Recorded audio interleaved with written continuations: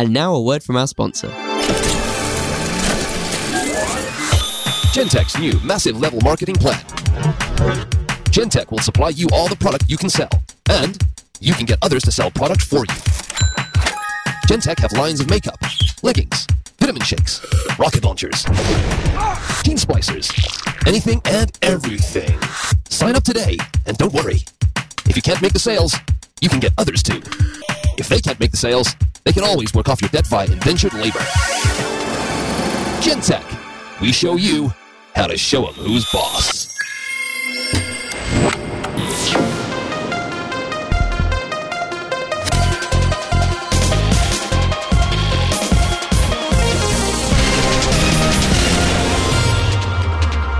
We're firing the biz dev person.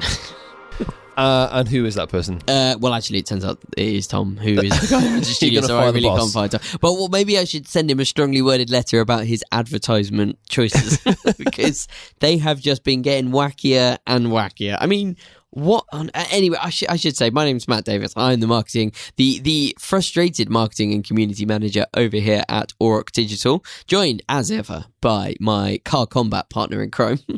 Matthew, aged 14, Walker. Oh. That is my nickname for this episode, right. Sponsored by Age 14. Age 14, right. What did you spy that on? Oh, was it on the... It's on the box, yeah. In case anyone doesn't know, if you listen back to the other episode, my Galaxy nickname has unsuccessfully not stuck. So I'm picking a random word around the room, and that becomes the nickname for the episode. Yeah, I like it. Yeah, no, it's better. It's a better way of doing it. That's how we're rolling there. That's how we're going to roll now. So, just to give a very, very, very, very quick overview, if you haven't, you can listen to this episode just in isolation, because it's great, but it will make a lot more sense if you listen to episode 2, where we talk about Dark Future, the board game, and episode 1, where we talk about car combat in general. So, if you have missed those other ones, go back and check them out. If you haven't, great, just carry on listening and going through things. So, yeah, what is this? This massive level marketing plan, like vitamins, leggings, rocket launches.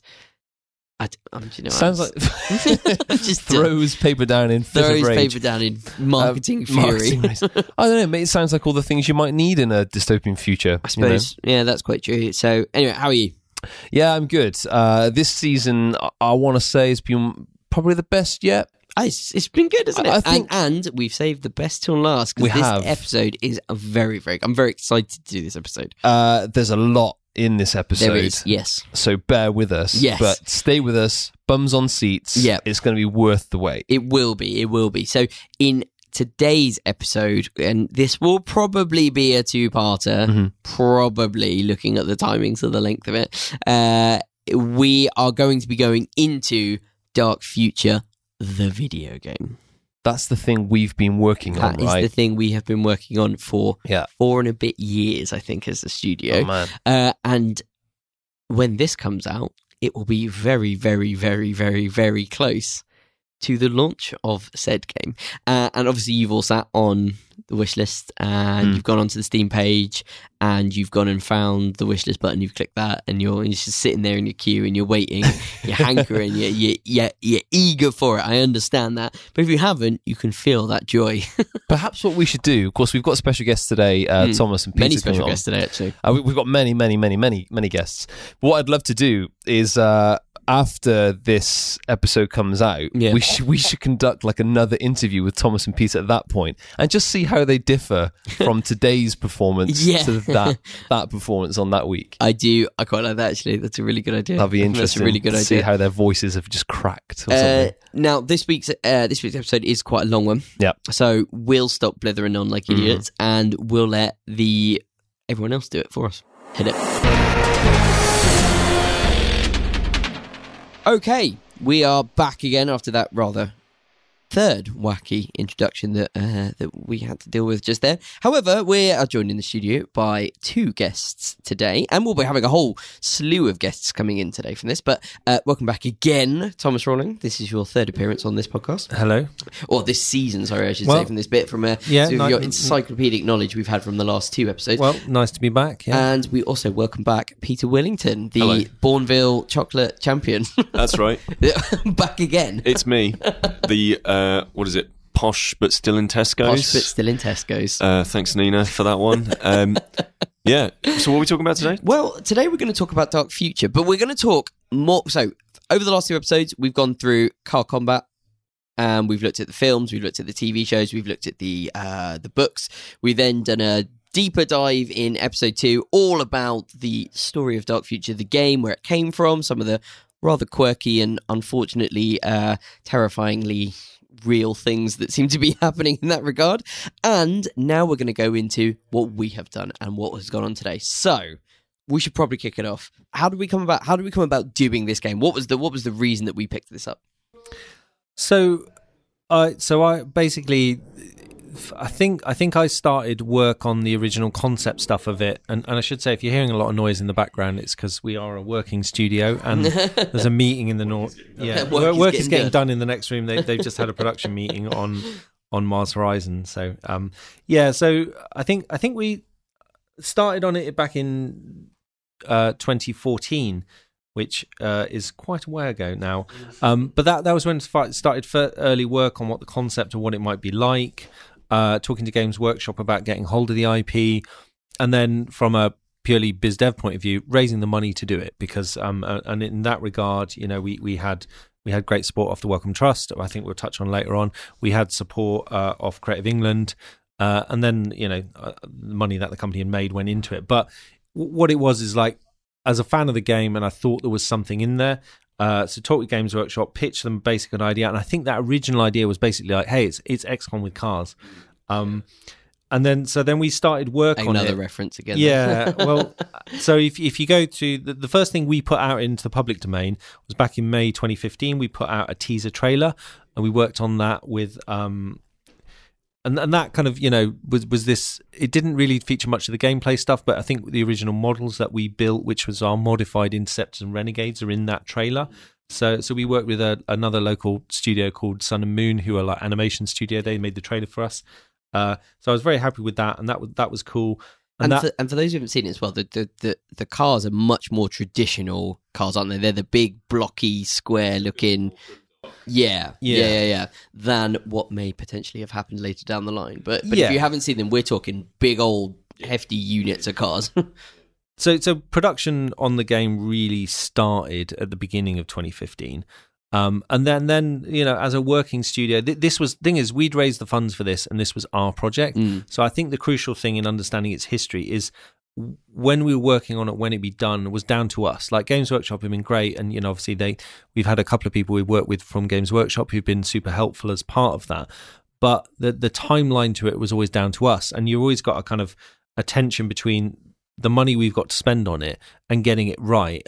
And in addition to that, as a studio, we also have to earn money. So we would do other projects in between and things like that, and that might create, we delay it. But most importantly, we needed the project moving forward. And I'll be fair, there was a lot of stuff going on, and running the company and doing everything else, it meant I needed help with it. And I was very, very pleased to be able to bring into the company and to get onto the game. Eventually, the game's current and will be final producer, because he will drive this baby home. Very good. Very good. Park it in the garage. How long have you been working on these puns for? It's about 4 weeks. Hours. Weeks. Since May 2015. Yeah. So yeah, how do you feel about the journey? The potholey journey. Is it too late to say that I can't do this podcast? It absolutely is. Yeah. Okay. It's been a long one. So I joined the studio October. Yeah, October. So in 2015, and I went straight on to doing bits and pieces of Dark Future, and then was on a couple of other projects at the same time.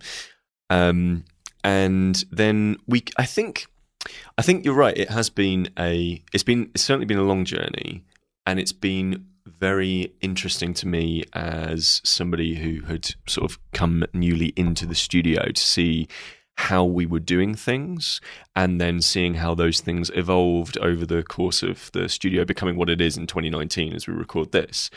So, for example, we started off the game thinking, XCOM with cars. Yeah. And like that is I think that quite rapidly we figured out that was not what we were going to do in the end. Like, we definitely wanted to get across this idea of accessible strategy, which is, I think, what the new XCOM does.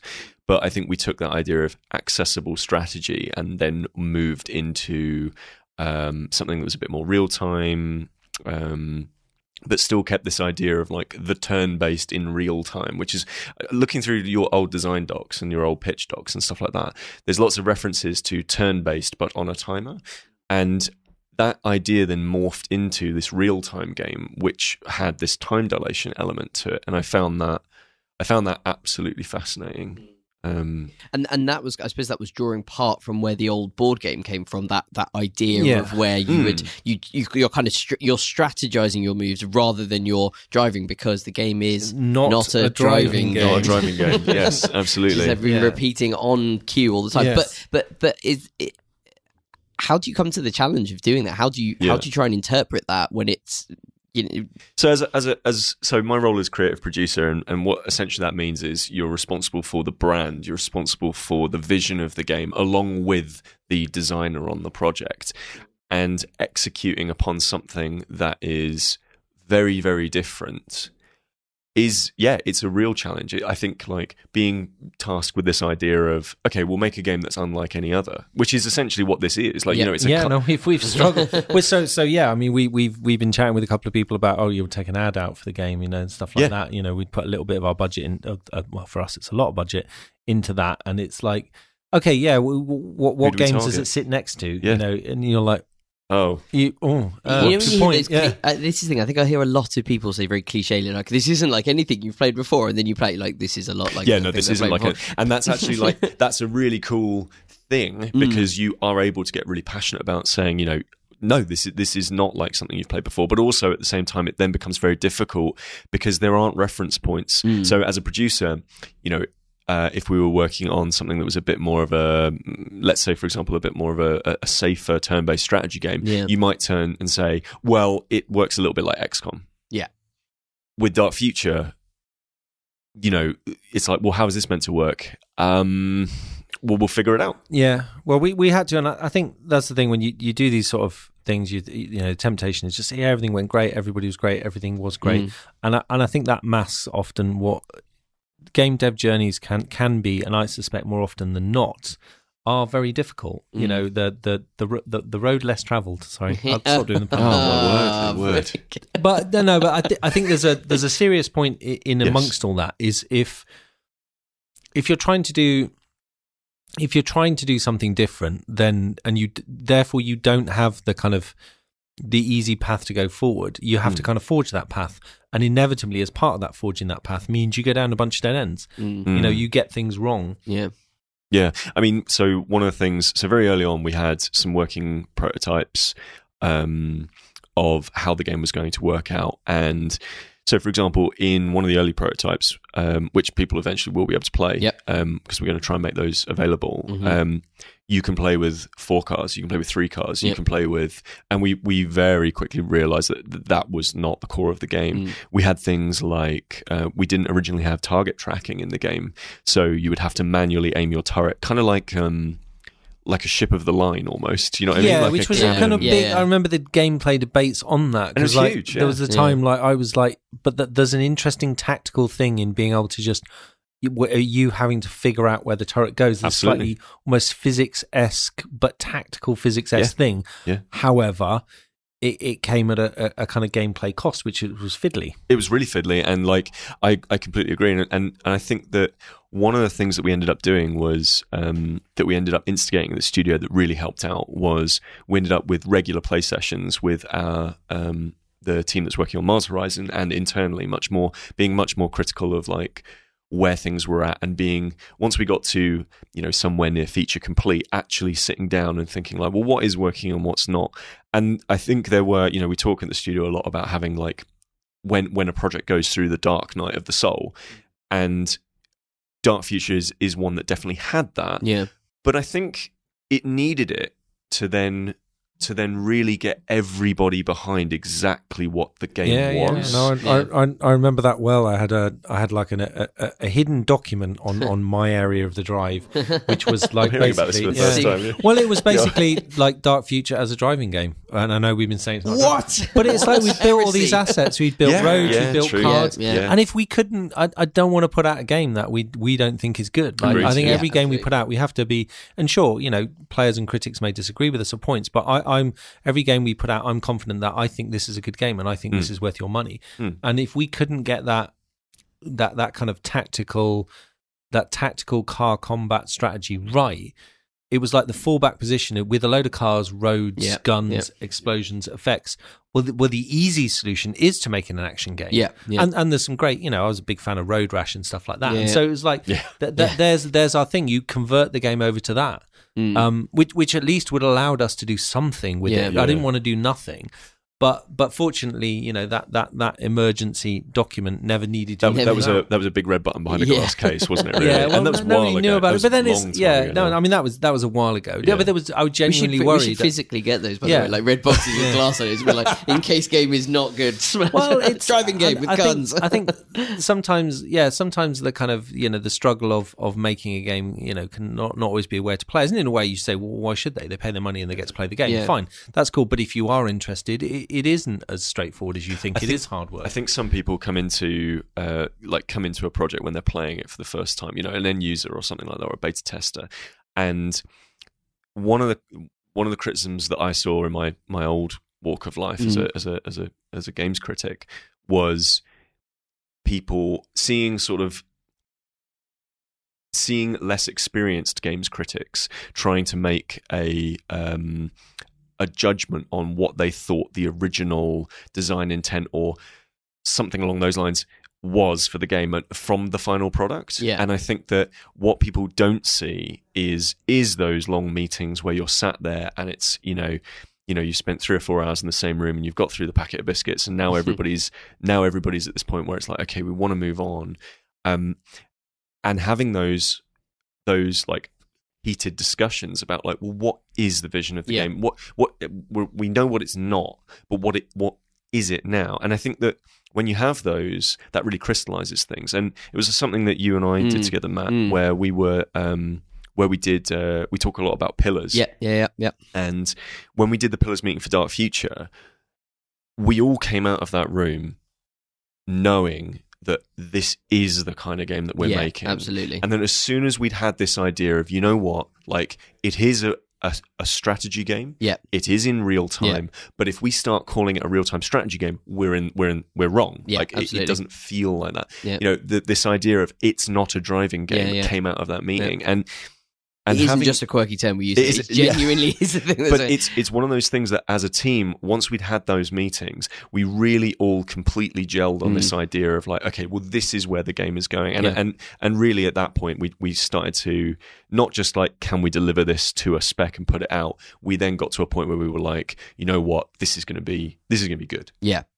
So it sounds like there's been a real evolution of this project. It really sounds like it's really gone through quite a lot of ringers and where it is. Yeah. So how would you describe to somebody who hadn't seen the first draft or the first envisagement of it to where it is now? Like, what's that leap been like? Yeah. So the first pitch trailer that we did, and again, this is going to be in the dev cut. We should explain what the dev cut is. Oh, okay. You've alluded to it a couple of times. So we're going to be releasing something called Developer's Cut, which will be... we had this idea of Dark Future has been it's kind of mirrored exactly our evolution as a studio in terms of production processes. It's gone through all of the process that and change that we've got to, and it's gone from a game that I think, frankly, we just were not happy with, and we weren't satisfied with how the game was being made and what it was going to be, all the way up to a game that I'm really proud of, and I know the team's proud of it as well. And so we decided that we'd do a developer's cut, which would be a number of builds of prototypes and earlier versions and stuff like that, where we would actually basically show people builds that would never be shown otherwise. We got this idea from a person called Tom Francis, who is another developer elsewhere. I nicked it from him, basically. He doesn't know. It did... We'll blur out his name then. Blur out his name, we'll beep it out. And he did a really good game called Heat Signature, in which he included, some other builds and stuff like that in a separate branch. And so we're going to do that as well. And we also include a bunch of other stuff as well, like core rulebooks and some videos. And the pitch video is amazing. And this is back from, I believe... That'll be 2014, very late 2014. Either late 2014 or early 2015. Like way before my time. It's quite radical. It is amazing. And it is basically a turn-based game in which there is an extremely short timer, and like the way you see it, you go, that's a really cool idea, and then the more you sit down and think about it, it's just like, oh, how would this? Yeah, well, it's this XCOM with cars and it's like, as soon as you get in your head around the fact that everything's hurtling along at 100 miles an hour, it just gets the complexity of managing that from a player point of view, never mind the engine point of view, it just spirals out and becomes really difficult. Yeah, absolutely. And so one of the first jobs I had as a producer was to go through all these design docs and go through all these videos and see everything. I mean, it's not a totally different game, but we definitely take bits from it. So, for example, narratively, there's a character in the original called Mad Mick Groove, and we actually used Mad Mick actually turned into Micah, who is one of the characters that we have now, who accidentally becomes the leader of a gang of vicious thugs. We had the two that I wish that we could include in some way, and maybe, I don't know, maybe in the future one day, is the Thingy twins. Oh, yes. We had these twins who... So originally we were going to have this branching narrative structure. It was going to be a very linear game, and it turned into more of a roguelite. Yeah. But this branching linear structure was going to be that these two enemies would be these twins, and they sort of had this weird telepathic link where they could finish each other's sentences. And if you killed one of them, they would continue talking to you as if the other one was there. That's pretty cool. It was... wild.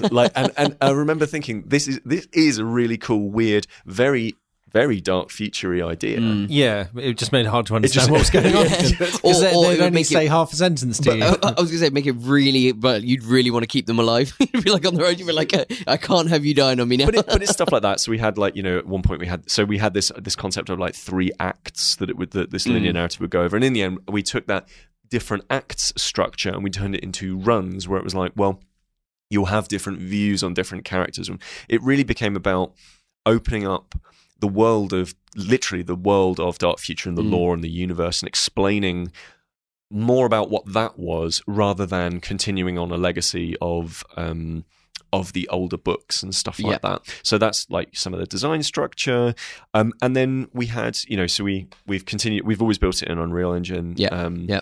Which I should say, Epic, the makers of Unreal, have been really helpful. Yeah. Like they in the early days, they'd sent somebody over to us. They're helping with our requests and stuff. Yeah. And in the early days when we were trying to get what we wanted right, we did stuff like you recompiled the Unreal Engine, and because you have access to the source code in Unreal, you can do that. Playing with some of the structures in there, because the time dilation that we have. Time dilation, if anyone listening knows anything about physics modeling, time dilation creates a whole bunch of problems, because you get into this question of, whenever you remodel physics, it's this idea of determinism, which is, if you drop a bunch of marbles on the floor, the rules of physics are always the same, but where the marbles will end up, it's almost impossible to predict, because the machinations of the various calculations to where they're all going to go means they can go anywhere. That is the fun side of video game development. So what it now. Unreal has this fantastic physics engine within it, and we were able to dig into that and go that. Yeah. But that's part of the complexity of what we've tried to do. Yeah. It would have been so much easier if we'd have just decided it's cars without wheels. Yeah. So it's XCOM with cars, but they can't move. But because everything everything's moving, and we're trying to have this, and in fact we have succeeded. Thanks to the hard work and dedication of the team, and a few other people who had moved on since then, and like all of their hard work and dedication's paid off. Where we have this time dilation, where you give your orders in this slowed down, like we call command mode, and those orders are played out fully a real time mode, and that gives you the kind of immediacy of of an action game, but with the tactical stuff of a turn-based strategy game, and so proud of what we've been able to create in that, and my admiration for what the team and the other people who worked on the game have done is boundless. They really have knocked it out of the park. And we're going to be speaking to Sam a little bit later on in this podcast, talking to him about some of those challenges and the experiences he's had as a lead programmer on stuff. So what I'd like to ask about now, though, is what's been kept. One of the things that I imagine we'll have a bit of a question around is what was kept from the original game, because there'll be some people out there who are big fans of the original game, and they'll be wanting to look at this and go, of course, what have you kept, what have you said? Because we've laboured that point that this isn't the game reinterpreted it's not a driving game, and it's not Dark Future the board game. And I think, and just on that, like, I genuinely I think the tabletop game is really cool. Mm-hmm.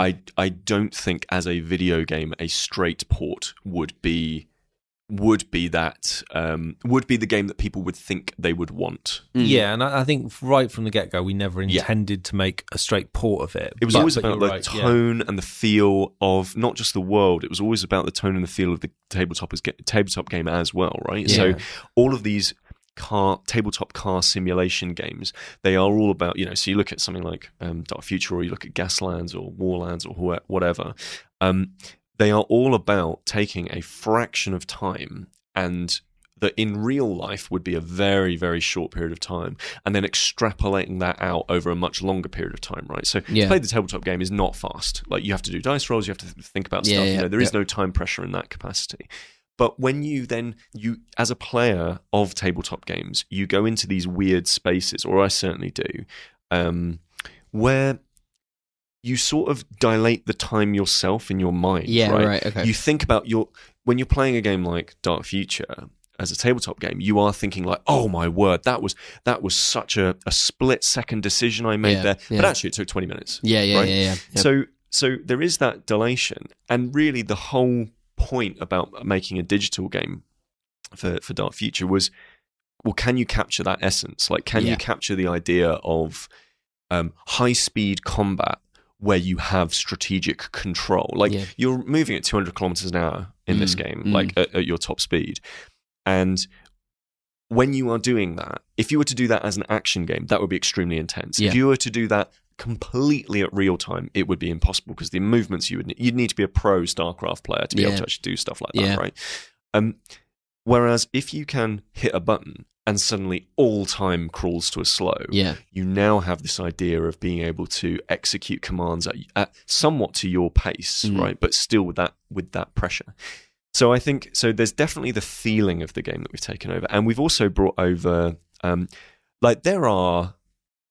there are a ton of references, right?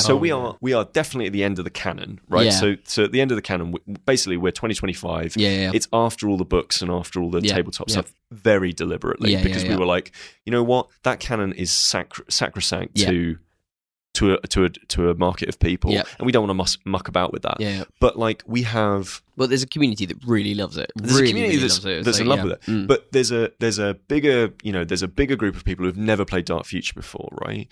And what we didn't want to do is, we didn't want to crush the idea of like where people were going, like where did say Red Harvest end up. Like, there's no point in really mucking about with that stuff too much. Equally, we didn't want to leave it alone, because we wanted to have some element of Dark Future to it, but we also didn't want to alienate new players, right? The hope is that we get more people who've never played Dark Future before to actually come along and play the game and go, oh, that's really cool, I'm going to go and read the novels or play the tabletop game or whatever. And then Matthew Walker's making a nod, the producer here, like, that's me, like people like me that can't. I'm excited now. So there's that, but like, we definitely brought stuff forward. So like Gentex in the game, you'll see there is mention of where Red Harvest, what Red Harvest did after the 1990s. There is geographical stuff, like we update exactly. There's a map on page 4 of the manual. Of the tabletop game, and we update that. We essentially update that to say this part is just underwater now. Okay. So there's huge parts of that. We update the lore in that way to include much more modern current references. But at the same time, which you don't need to worry too much about, thanks Dark Future. It's so prophetic. Yeah, exactly. But like, you know, we take that spirit and that feel of the original game to do stuff like there are characters in there which are that late 80s, early 90s British comic lampooning of society and political structure and that kind of stuff. But it's done in that, as I say, it's done in that 2000 AD-esque way where it's a nod and a wink. And you know who we're talking about? Brackets, it's Thatcher. Yeah. You know, and like... so spoiler. Spoiler is that. But you know, you'll see these things and you'll know who we're referencing, but we aren't just straight out going like, this person's bad. So that would be, and, you know, there are also characters and references, like, for example, players of the original tabletop game, they will see a character in the main game called the Gambler. Yeah. And they will recognise the Gambler immediately, and hopefully that will be a really nice nod of, oh, that's who that is. Yeah. And we do stuff like that. There's, I mean, it's even little minor things in the narrative as well, like... there's one image in the rulebook which has got some punks playing an arcade game, and it's called Death Drive. Right. And so we reference that in our game. We have this like news ticker story, which basically is like an advert for the new Death Drive. Right. Okay. So like there's a new version of Death Drive coming out, and we link that in with like us making Dark Future. Yeah. Okay. Cool. So there's tons of references. Bye Fourth Wall. Right. Exactly. Exactly.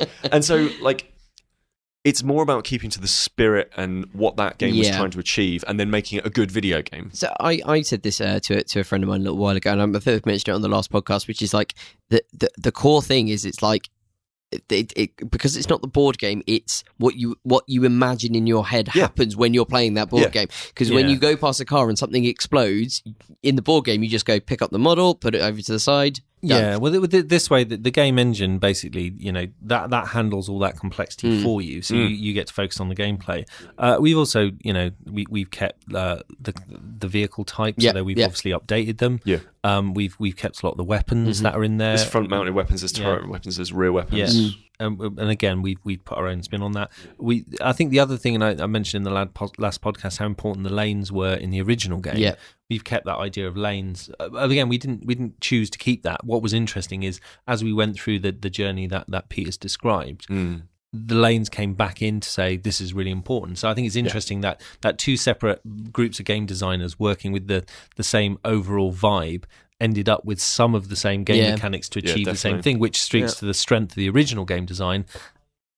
You know, about how well that worked and what we've done with it. And then obviously the big thing we've kept, as we said, is the setting, the kind of narrative setting. So talking about the setting, and I suppose talking about like bits we've taken in, you mentioned the Welcome Trust earlier, and then the help and support they'd given us, but there was something more specific in there about the stuff we did about science and the scientific angle of it. I don't know if you want to go into a little bit more detail about that. I mean, we can put some links in the show notes and stuff to things. Yeah, I think it'd be good to play a little clip of because we did a video about this, which was one of the first things you worked on coming onto the project, wasn't it? Yeah, making that video. Word. Let's go back in the Wayback Machine now. Yeah. But it still holds up, so we'll put a link up. But yeah, what was great about that is they basically helped us in sense of hooking. We got a bunch of scientists come in, and we were able to talk to them and say, okay, what would happen if you started to decay society along those things? What would happen when climate change has destroyed the middle section? What would happen?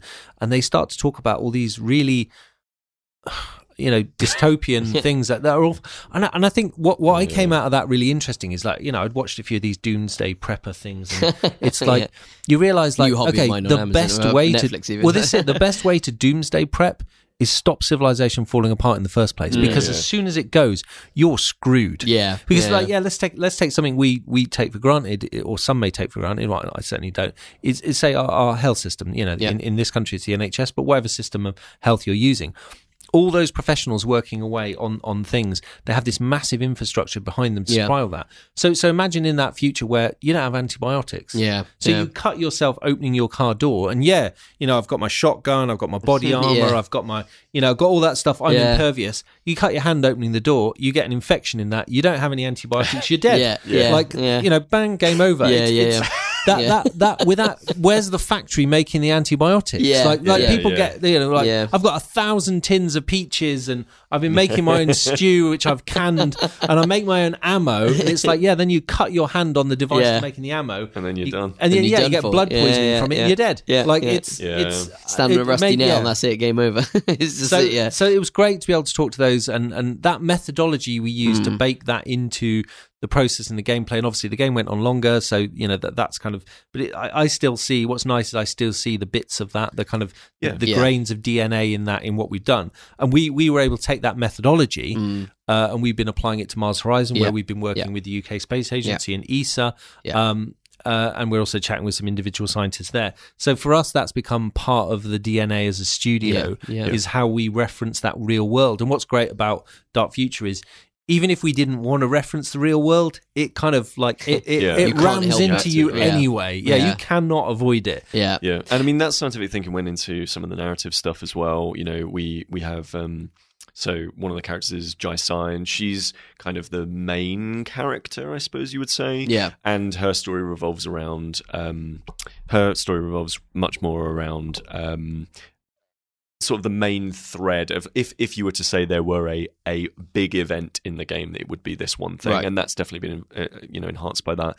But also, again, like I mentioned earlier, this news ticker system whereby you essentially get fed more and more and more about what the universe actually is and what it's about. And a lot of the stories in that are very much based on things, just absolute horror stories that we heard. There's a story in there about for example, I can't remember what it's called now. We don't call it this. It's basically this virus that breeds in like inhalators. Right. It's a bacteria. Is it a bacteria? Bacteria virus. It might even be, we should double check. It might even be a fungus, but I think it's a bacteria. Is this small cell organism? Small organism. Yeah, we can agree on that. There you go. So it's a small organism, a baddie. And that basically you can get it by it's entirely sent to one another through the air. And in the game, in the universe of the game, we build out this idea of like maybe out in the desert, in the no-go, people have to share inhalators or when they're doing drugs. Yeah, right. And so again, this idea of well, maybe if you've got that kind of poverty, if you've not got fresh water, that is how these kinds of single cell things are going to start breeding a lot more. So we have stuff like that, and then we have like more some sillier takes on some of that stuff as well. But it has all come from this space of because that organism basically it affects into the brain and it literally eats your brain. So you start to go strange. Yeah, it's because your brain is being eaten away. And fortunately, in the world now, it's really rare. But if you start to destroy the systems we rely on, everything from how you get clean water to how you get treated when you get ill, what starts to happen? And as Peter described, like it starts to then become. It starts to become a commonplace thing, and then it's like, well, why is everybody in this world so violent and so aggressive? What's going on? And then you think, well, maybe their actual brains are being eaten by things. It's like one of the things that we wanted to kind of hint at, and again, we do a lot of hinting and suggesting in the game. We definitely know exactly what's going on in the game, but we want to do a bit more suggesting so that people can sort of hint at it. The original world of Dark Future. There were hints at darker machinations. Yeah. Okay. And this was early in Games Workshop's. We used the word in the last podcast that it was chaotic. It was yes. There was something. I was going to say oddly, otherworldly, chaotic. Yes. Going on. Tinfoil hats. Strange. Ching, ching, ching. Strange that. And so one of the. And so that went to go and build up a lot of like who the people in this world are and why some of this stuff was happening. And we also wanted to use some of that scientific knowledge as well of like maybe that's an explanation for there's a GM food in the game, for example, called genetically modified, which in this alternative history, genetic modification is just something that's completely uncontrolled. And so there's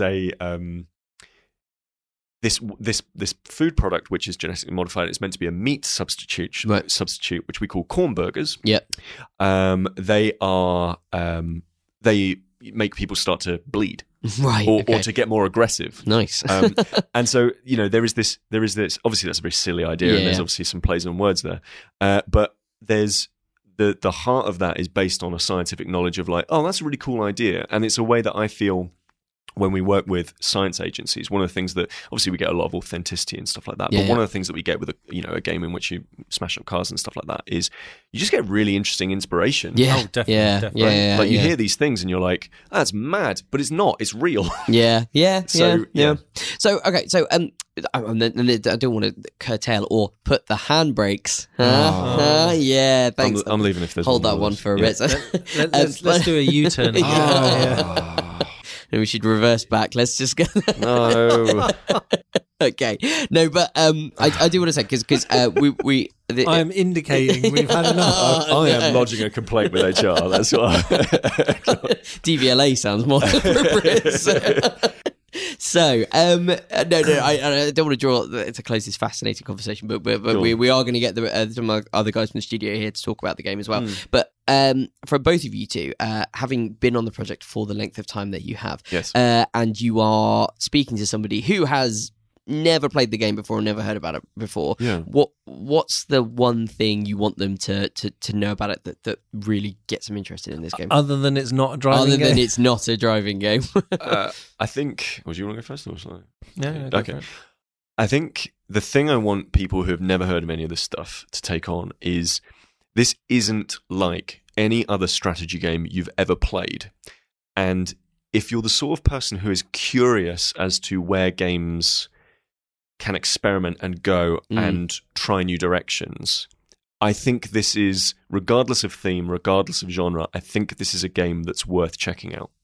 Yeah, I would echo that, and I would add there's something beautifully balletic about when you're in the command mode, so time slowed down, and you've rammed another car and it's revolving above you, and your turret targets that, and then you tell it to laser it as it's flying through the air above you, and it's like, this is so cool. This is very rad. And that's it. If you want to fire a combat laser at another car as it flies above you, having been rammed by you, this is the game for you. And if you don't, what is wrong? What is wrong with you? Yeah, you obviously don't understand video games.